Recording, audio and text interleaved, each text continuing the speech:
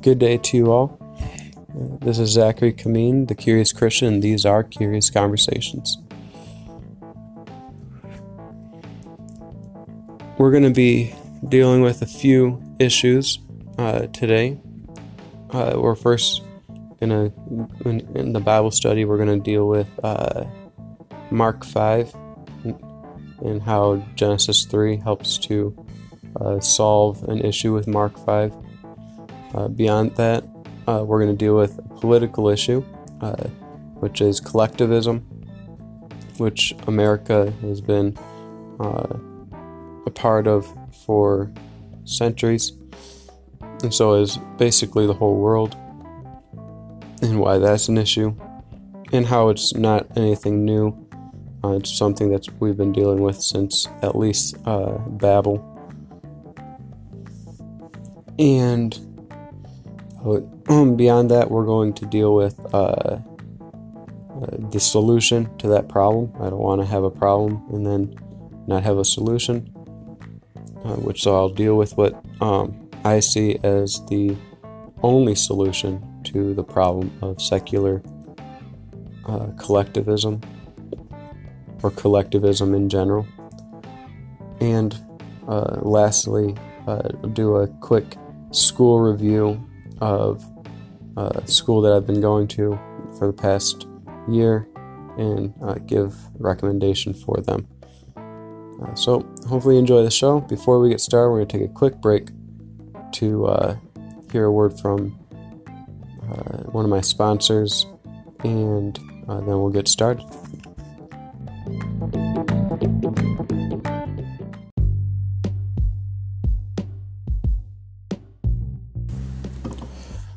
As we get started today, I figured we would start out with a quick Bible study. And today we're going to look at Genesis 3. But the Lord God called to the man and said to him, "Where are you?" Okay, so this is rather interesting to me. And he goes, another question that the Lord asks is, "Who told you that you were naked? Have you eaten of the tree that I commanded you not to eat?" And then he asks the woman later, "What is this that you have done?" Now, I wanted to read this because a number of years ago, a Muslim friend of mine had posed the question of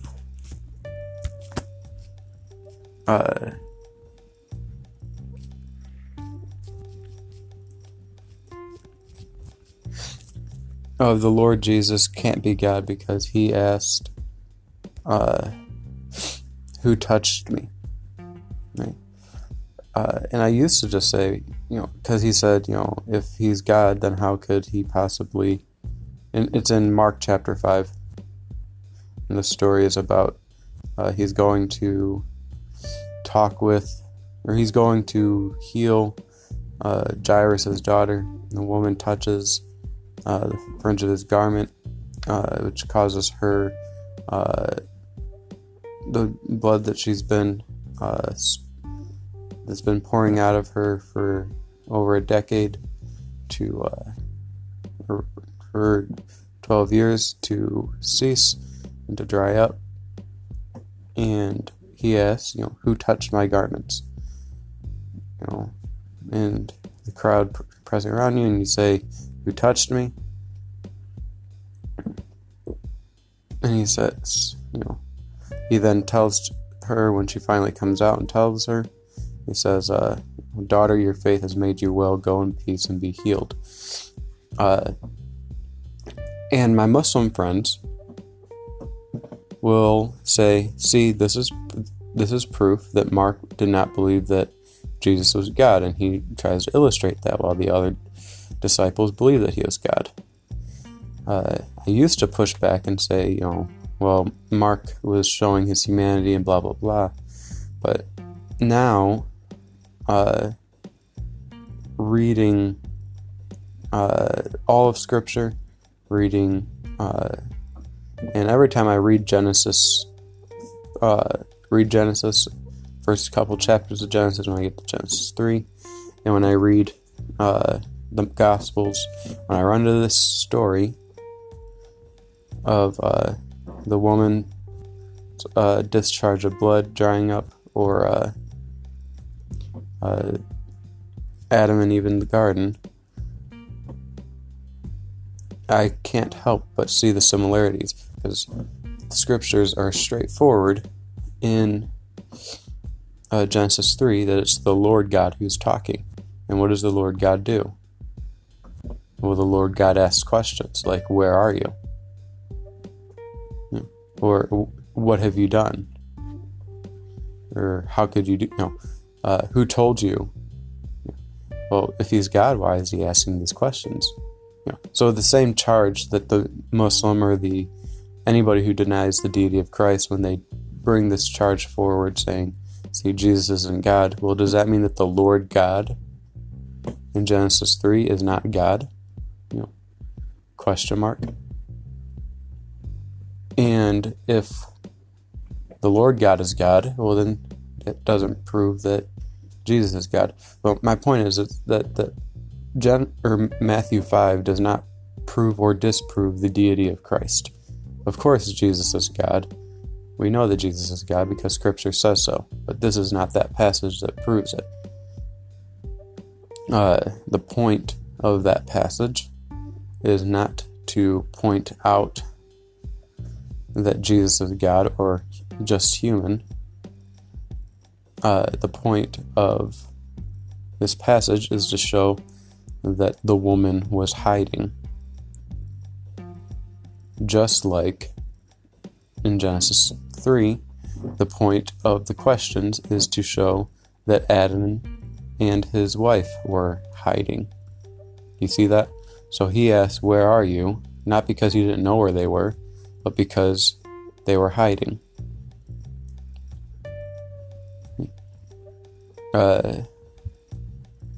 It's kind of silly because, we know that God is all present. God is everywhere. All of God is everywhere. And he's asking these humans who think that because they ate the fruit that they'll be like God. He's asking them, where are you? As in, you're not all present.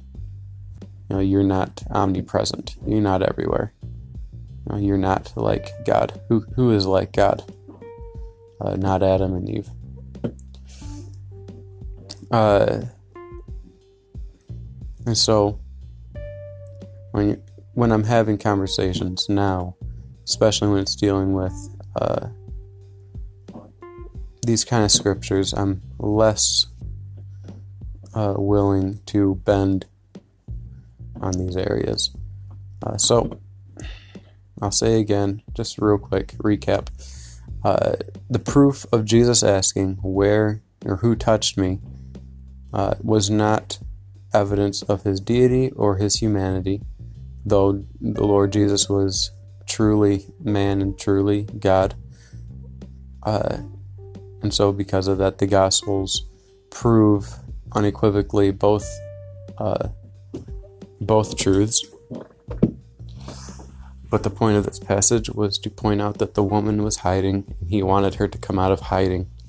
Just like when the Lord God asked Adam and Eve, where are you? It was to illustrate that they were hiding and needed to come out of hiding. And so, there you go. If that was a passage that you were struggling with, which I know many Christians do, hopefully that helps you. If you're an unbeliever and that has been a passage of great controversy to you, then I hope that this helps. And before we continue on with the episode, we're going to do a quick break. I'm going to hear a word from our sponsors, and then we'll continue on with the show.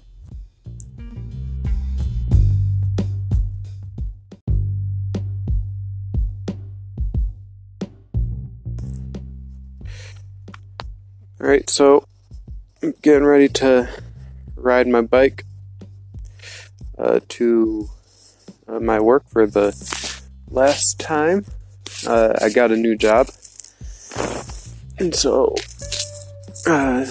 this one will be the last on the bike, at least heading to work. That doesn't mean I won't be riding my bike in other future podcasts just for the fun of it, and I might even be ballsy enough to ride my bike to my new job, but I wouldn't get my hopes up if that's what you're into. It is 49 degrees on this beautiful Thursday, March afternoon, and it is raining, so got that going for me. It's going to be a really wet but warm day. Unless it's like super windy, then it won't be warm at all. Supposed to be like 67 in a week that's been 40s, so it's going to be a 20-degree jump. So it's going to be pretty nice. If there's wind distortion, then my fault on that. Obviously, I'm riding my bike, so I can't do anything about it. So enjoy. Today, or on this bike, right in this segment, I wanted to title it title doesn't matter.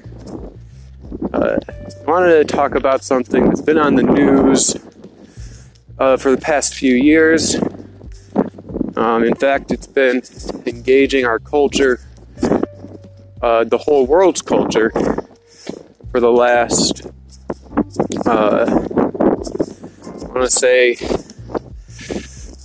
100 years, about 200 years, over 200 years. And as you guys know, I've been reading on the presidents. I'm on James Monroe now. And so when I finish him, I'll be doing a book review on book I'm doing and a review on that president. And I want to talk about the plague of faggots and fascists.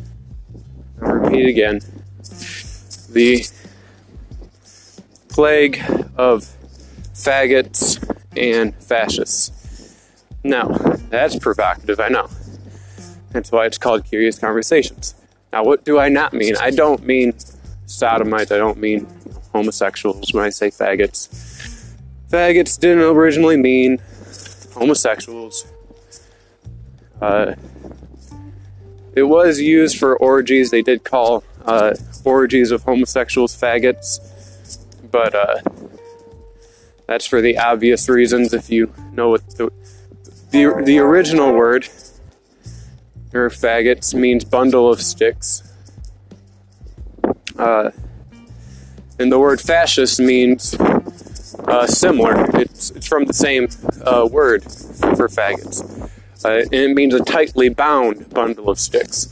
So a fascist, they use the word so the people that I'm referring to when I say faggots are not the gays or the LGBT community or anything like that. Though they're a part of this category, I'm referring to collectivism. I'm referring to collectivism of all stripes. And this really started. Now, this has been a plague for all eternity. I mean, you could call the Tower of Babel incident a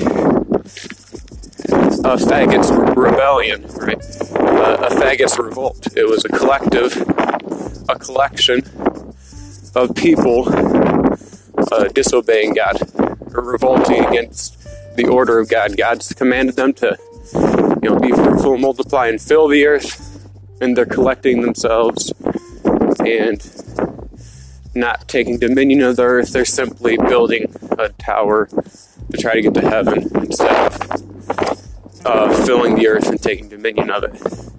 So they're being disobedient and they're collecting, hence the faggot revolt. Now there have been a series of faggot revolts throughout history. And I use this word because it's a demeaning word and I don't like collectivism. And so any collectivist movement I view as a faggot movement. Now somebody may say, well, does that mean you're a libertarian? Like, no, because libertarians are just fags. Fags meaning, one solitary cigarette or one stick. So you replace the faggots with the fags, and you're still in the same situation of I can easily demean you. But I do want to read more, so I won't be getting into too much depth, but I think I know enough about faggotism and fascism to be able to start the conversation now and continue it on as I get more information. So in James Monroe's time as the ambassador to France during the presidency of George Washington, the French Revolution is going on. Soon after the American Revolution, the French Revolution happens, and it was noticed that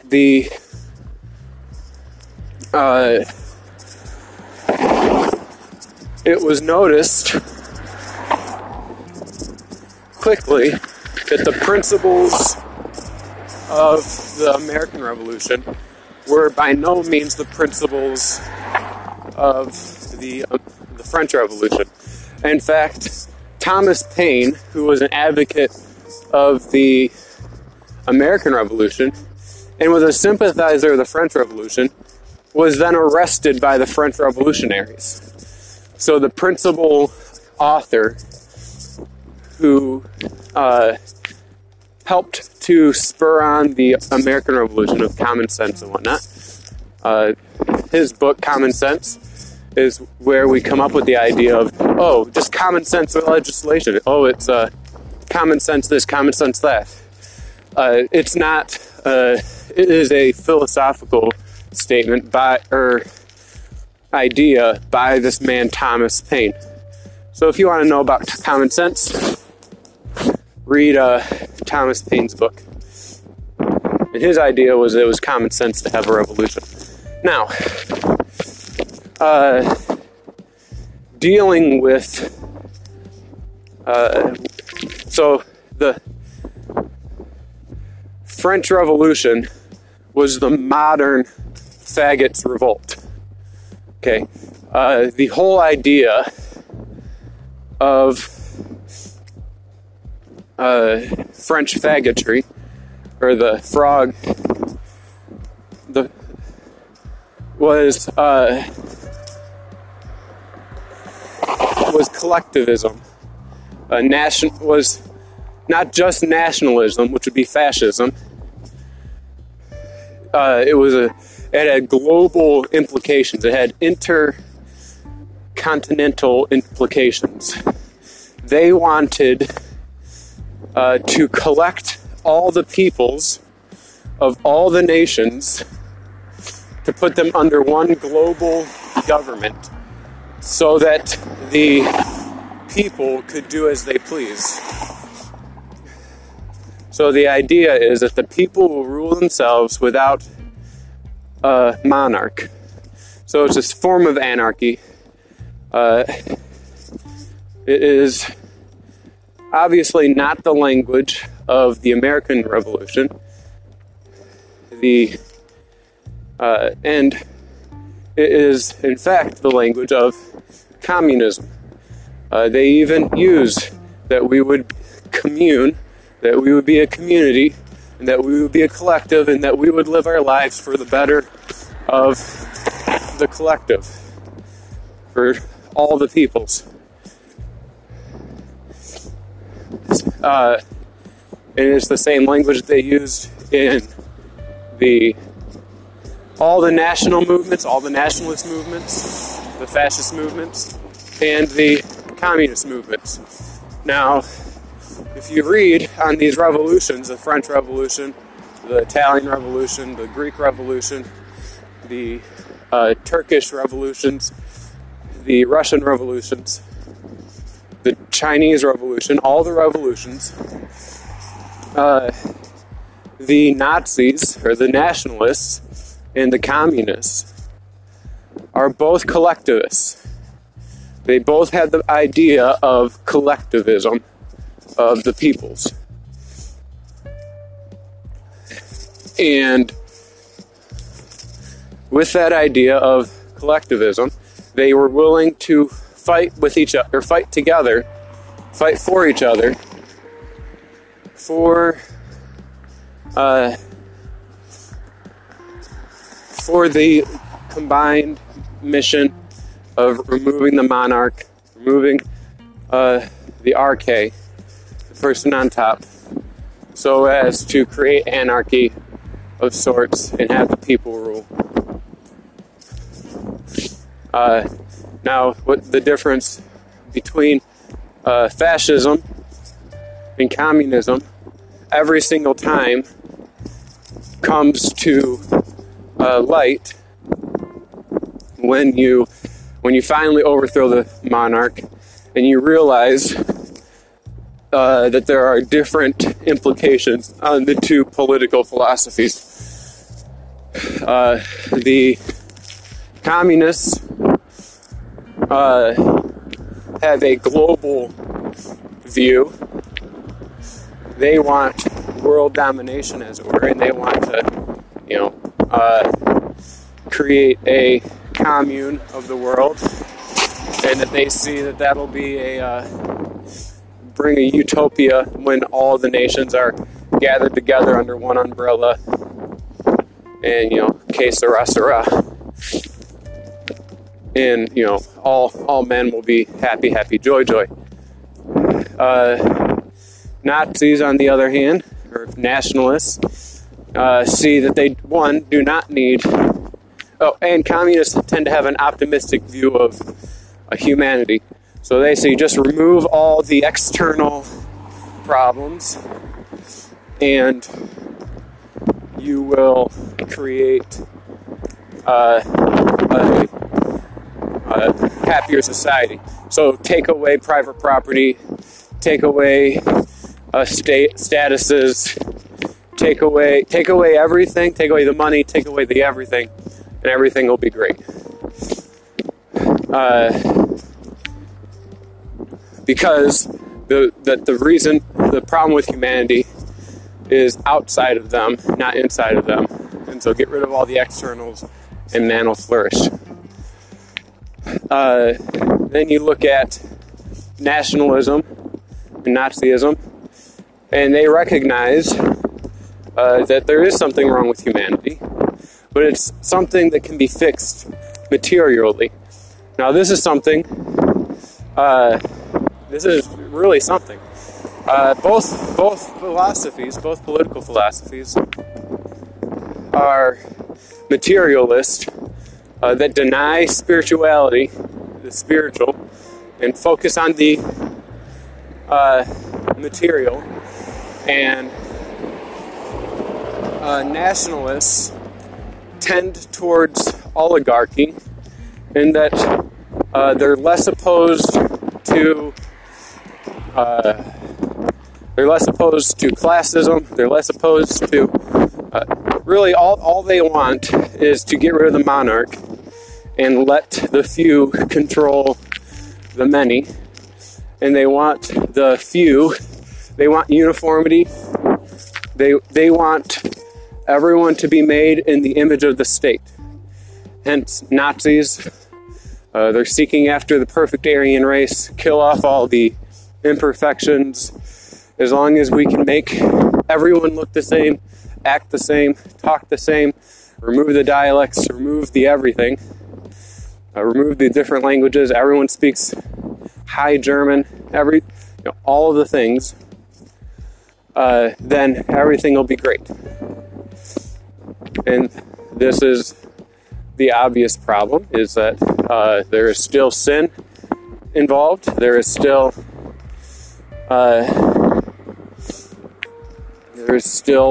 depravity that has to be dealt with. There's still a spiritual aspect of this thing.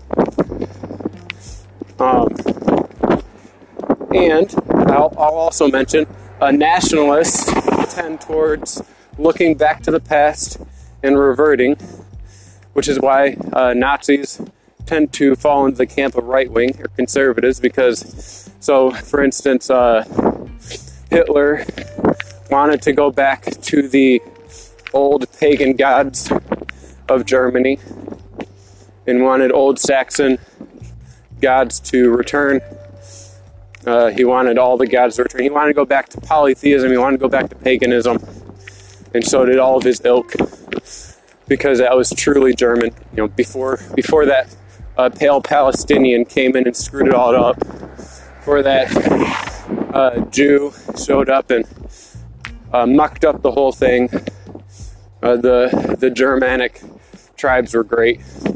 And so, Hitler and his ilk of Nazis wanted to bring back paganism to Germany.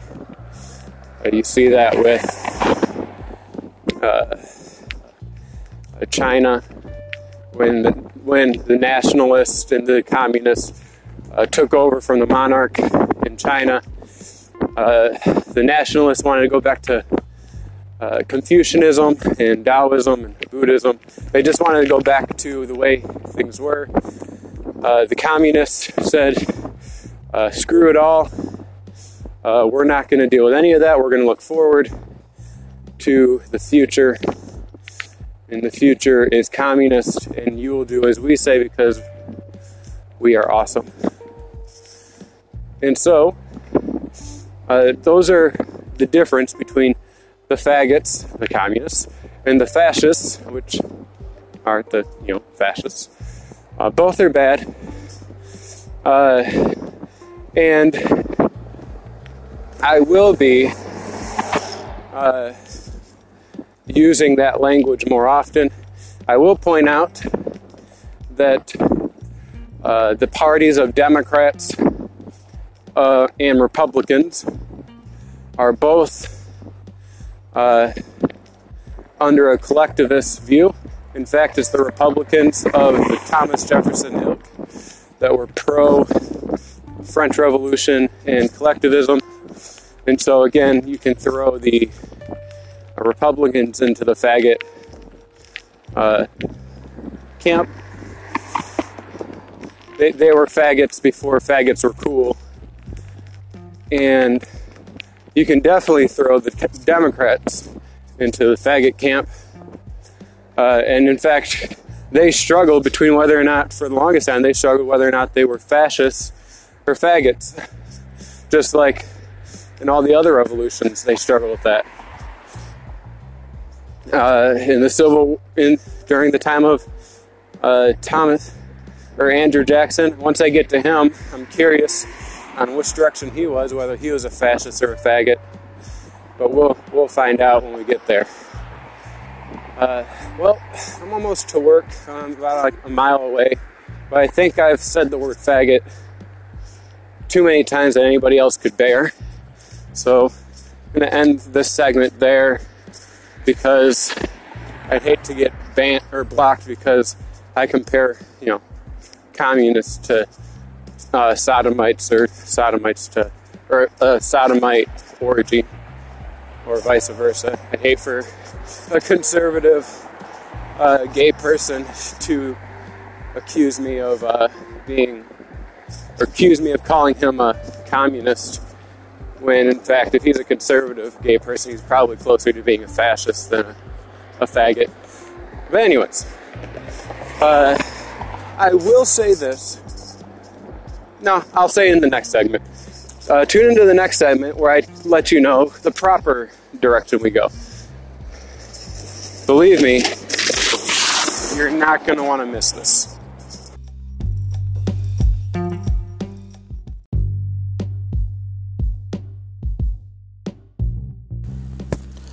So we talked about the problem, now the solution. I would propose that the solution to secular collectivism is a form of Christendom. Okay, I've said to many people that I would prefer as a Protestant the Spanish Inquisition over and against the secular Inquisition of the 20th century and the 19th century.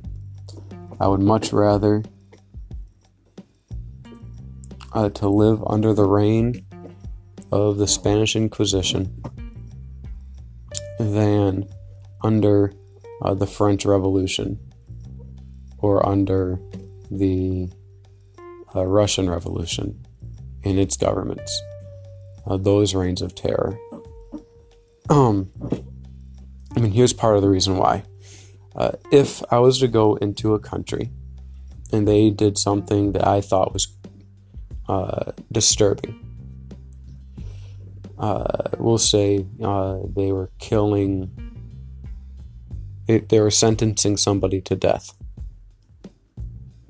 Okay, and I asked the civil magistrate, or somebody who was equipped to answer. It could just be a bystander who knows what's going on, and I'd ask them, what's going on, and they'd tell me. And I'd ask them, why is this person, by what standard does the state say that they can kill this person? And I don't care if it's for murder or rape or sodomy or what have you, or dishonoring their parents or anything. If they say, well, they sinned against society, and so this is the punishment for it, or they did wrong to the community, and so this is the punishment for it, or they did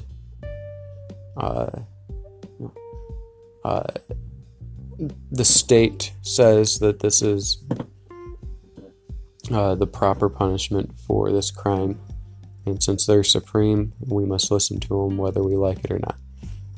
If those are their answers, those kind of answers, then to hell with it.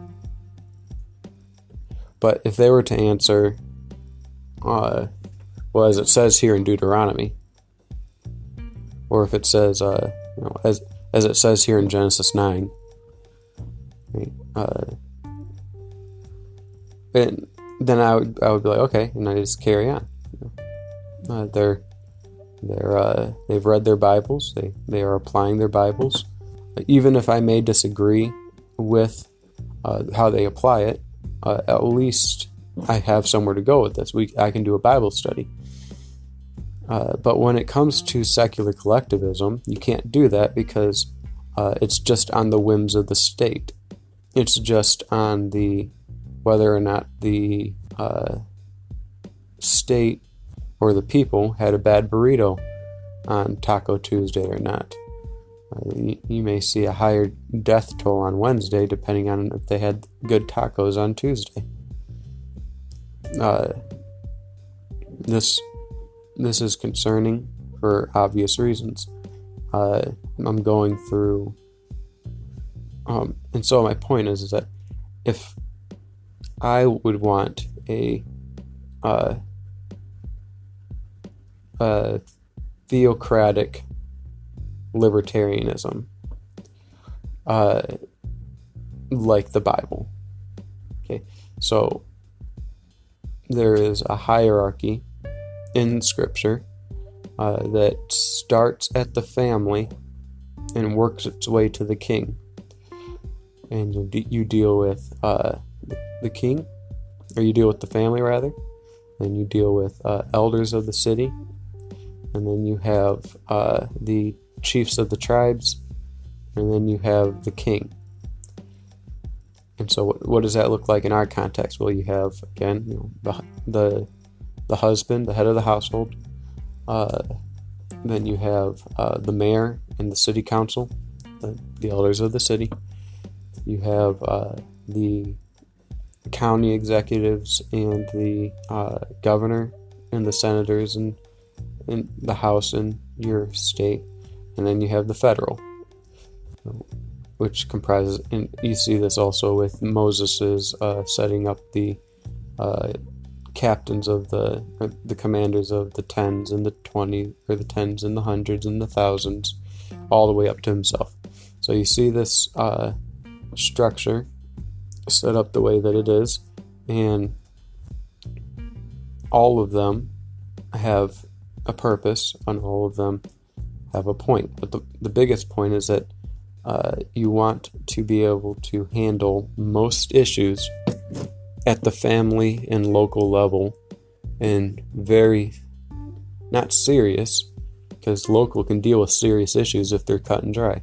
The federal should only be dealing with confusing issues. And that's the only thing they should have to deal with is confusing issues, working out things that that these states can't work out on their own. So I had mentioned that collectivism, secular collectivism, is like a bundle of dead sticks, dead wood, just a big bundle of dead, non-growing sticks, useful for nothing sticks.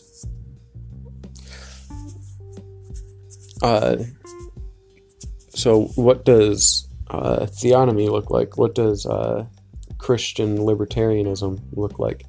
Well, that looks like a tree planted by the streams of water, which yields its fruit in its season, and its leaf does not wither. Well, how do you know? Well, because it says in Psalm 1, "Blessed is the man who walks not in the counsel of the wicked, nor stands in the way of sinners, nor sits in the seat of scoffers," which is that is the definition of secular collectivism. Secular collectivism, all it does is walk in the counsels of wicked men, stands in the way of sinners, and sits in the seat of scoffers. What better definition of communism, fascism, republicanism, and democraticism? There's no better definition.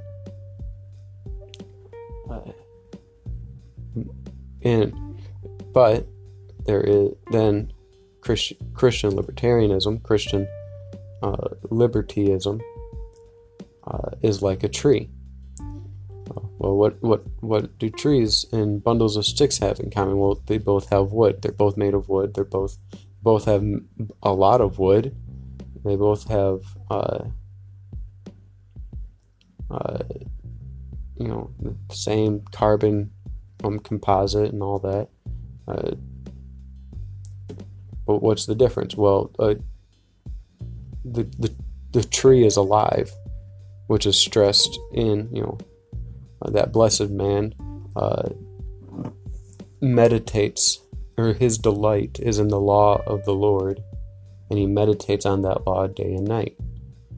So Christian libertarianism seeks after being faithful to the Word of God, being faithful to God's Word, to God's law, and meditates on it day and night. And this man that it's referring to is an official. It's talking about a public official, a civil magistrate. It's a Psalm of David, who is the king of Israel. So he's talking about this man, me. I will be a blessed man if I delight in the law of the Lord and not in the counsel of the wicked and all that. And he points out that if the civil magistrate delights in the law of the Lord, meditates on it day and night, and seeks to follow through with it, they will be fruitful. Their governments will be fruitful. Their time as the ruler will be a fruitful time, because they won't get tired no matter how much time goes by. In and out of season, that stream of living water is still flowing through them, and so they will be a fruitful ruler, because God will make them fruitful and make sure that they do not wither. And that fruitfulness is a blessing to their people.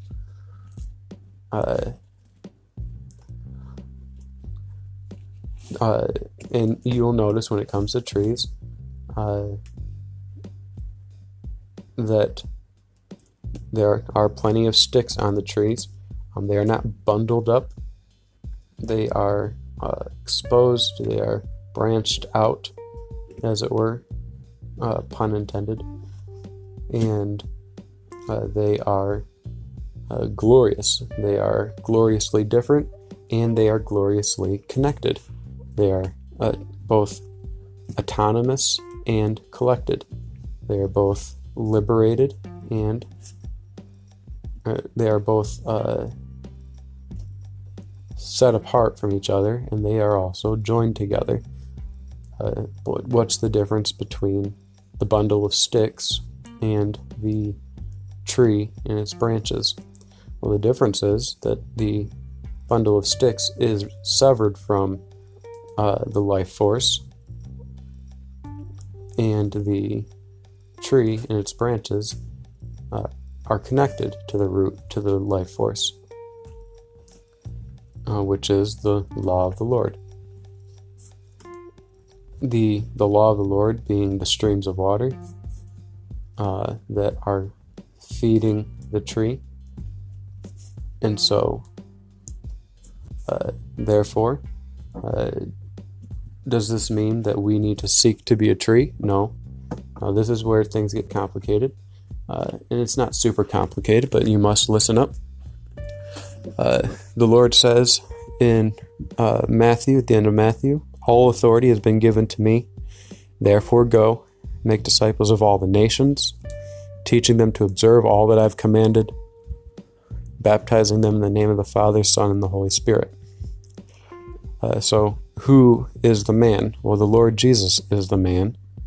The Lord Jesus is the one who delighted in the law of the Lord. The Lord Jesus is the one who meditated on it day and night. The Lord Jesus is the fruitful tree that we must be attached to, and we must, and when we are attached to Him, we bear much fruit. Not because we, the branches, are so great, but instead, the Lord's fruit comes out of us. We are a product of His obedience. Our fruit is a product of His blessedness. And so I don't have a problem with a North Korean branch, a Chinese branch, an American branch, a Michigan branch, all coming out of this tree. The issue that I have is when we as Americans, as Chinese, as North Koreans, as South Koreans, as Japanese, and on we go. My problem is that we neglect to pick and satisfy ourselves with the fruit, and instead we pick up the branches, bundle them up, and call that our government, when in fact those branches that fell off were the ones that God cut off and planned on burning for the fire. And we call that, in our day, a good common sense form of government. Let us not replace a fruitful tree with a bundle of sticks, no matter how tightly bound they are. Seek after the Lord, seek after His word, seek after His law, For there you will find liberty, for there you will find life, for there we will find justice and equity, for there we shall find mercy and the one who is merciful.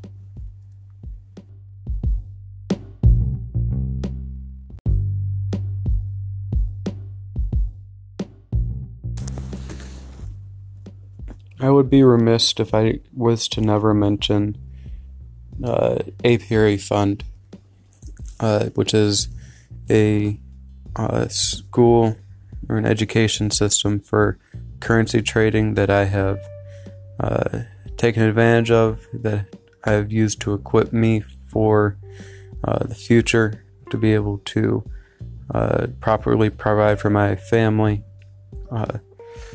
The desire that I have, and that they are helping me gain, is being able to work from home so that I can homeschool my kids. Again, you are dealing with the foreign exchange market, you are dealing with exchanging currencies, and they teach you skills, strategies, and whatnots, and behavior psychology, so that you can be better prepared to take advantage of or exploit opportunities in the market, so that you can make money whether the market's going up, down, or sideways. At this moment, I am trading and practicing my strategies is more the case, and have my own mentor in this, and with this express desire and purpose to be the best trader that I know. I am the best trader I know, and I'm seeking to be better. And so if you're looking for a side gig, as it were, if you're looking for a new skill to gain, definitely check out Apiary Fund. It costs a little bit of money a month to be able to pay for the technologies, but as you go through their learning system, the technology fee every month goes down as you advance in the courses. So it's definitely got the incentive to do better. I've checked out other systems, and this is by far the best. Their platform for trading is far better than most platforms I've traded with, and though there are some bugs that they keep working out, I have to say it is the best that I've ever traded with. But I've been studying with them for just over a year now, and it's been worth it. It's been a great joy to me and for my family, because it's helped greatly with some of the bills that have come up, and long and behold, get a check from Apiary Fund for the gains that I made for them, and it works out. That's one great thing about Apiary Fund, is that once you've gone so far in the course, they start to they fund you, and they will pay you for the profits that you make them. And so that is an encouragement to do better and to seek after excellence in this business. Again, it's not for everybody. It is for me. And in case you never heard of such things, I wanted to make mention of it. Didn't want to make mention of it before now, just because this isn't an advertiser, this isn't a sponsor or anything like that. This is just the school that I go through, an online school that I go through, so that I can be a better market trader. You can take the knowledge that you gain through this and apply it to the stock markets if you're seeking to get into the stock markets, to learn how to psychologically ensure that you only buy low and get an idea of how low is low enough before you buy to ensure the best results. And consider it, love it, and enjoy your time with it. Whether you guys do or not, I'll be still using this for years to come. They've been around for several years. I assume they'll be around for several more, and so will I, Lord willing. So blessings on your day, blessings on your week, blessings on your life, from my house to yours. All right, we're going to wrap this up.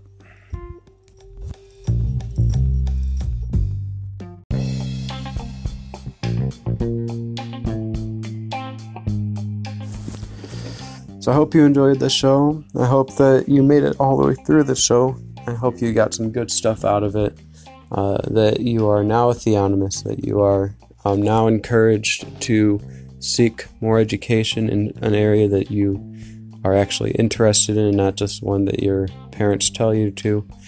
Hopefully you get some clarity on some of what the opponents of Christianity see as a difficult passage in Scripture, and hopefully you're just encouraged and edified and equipped to love and do good to your neighbors and your loved ones around you. So till next time, keep having curious conversations, keep the conversation going, and as always, drink some coffee and come to Jesus. Take care.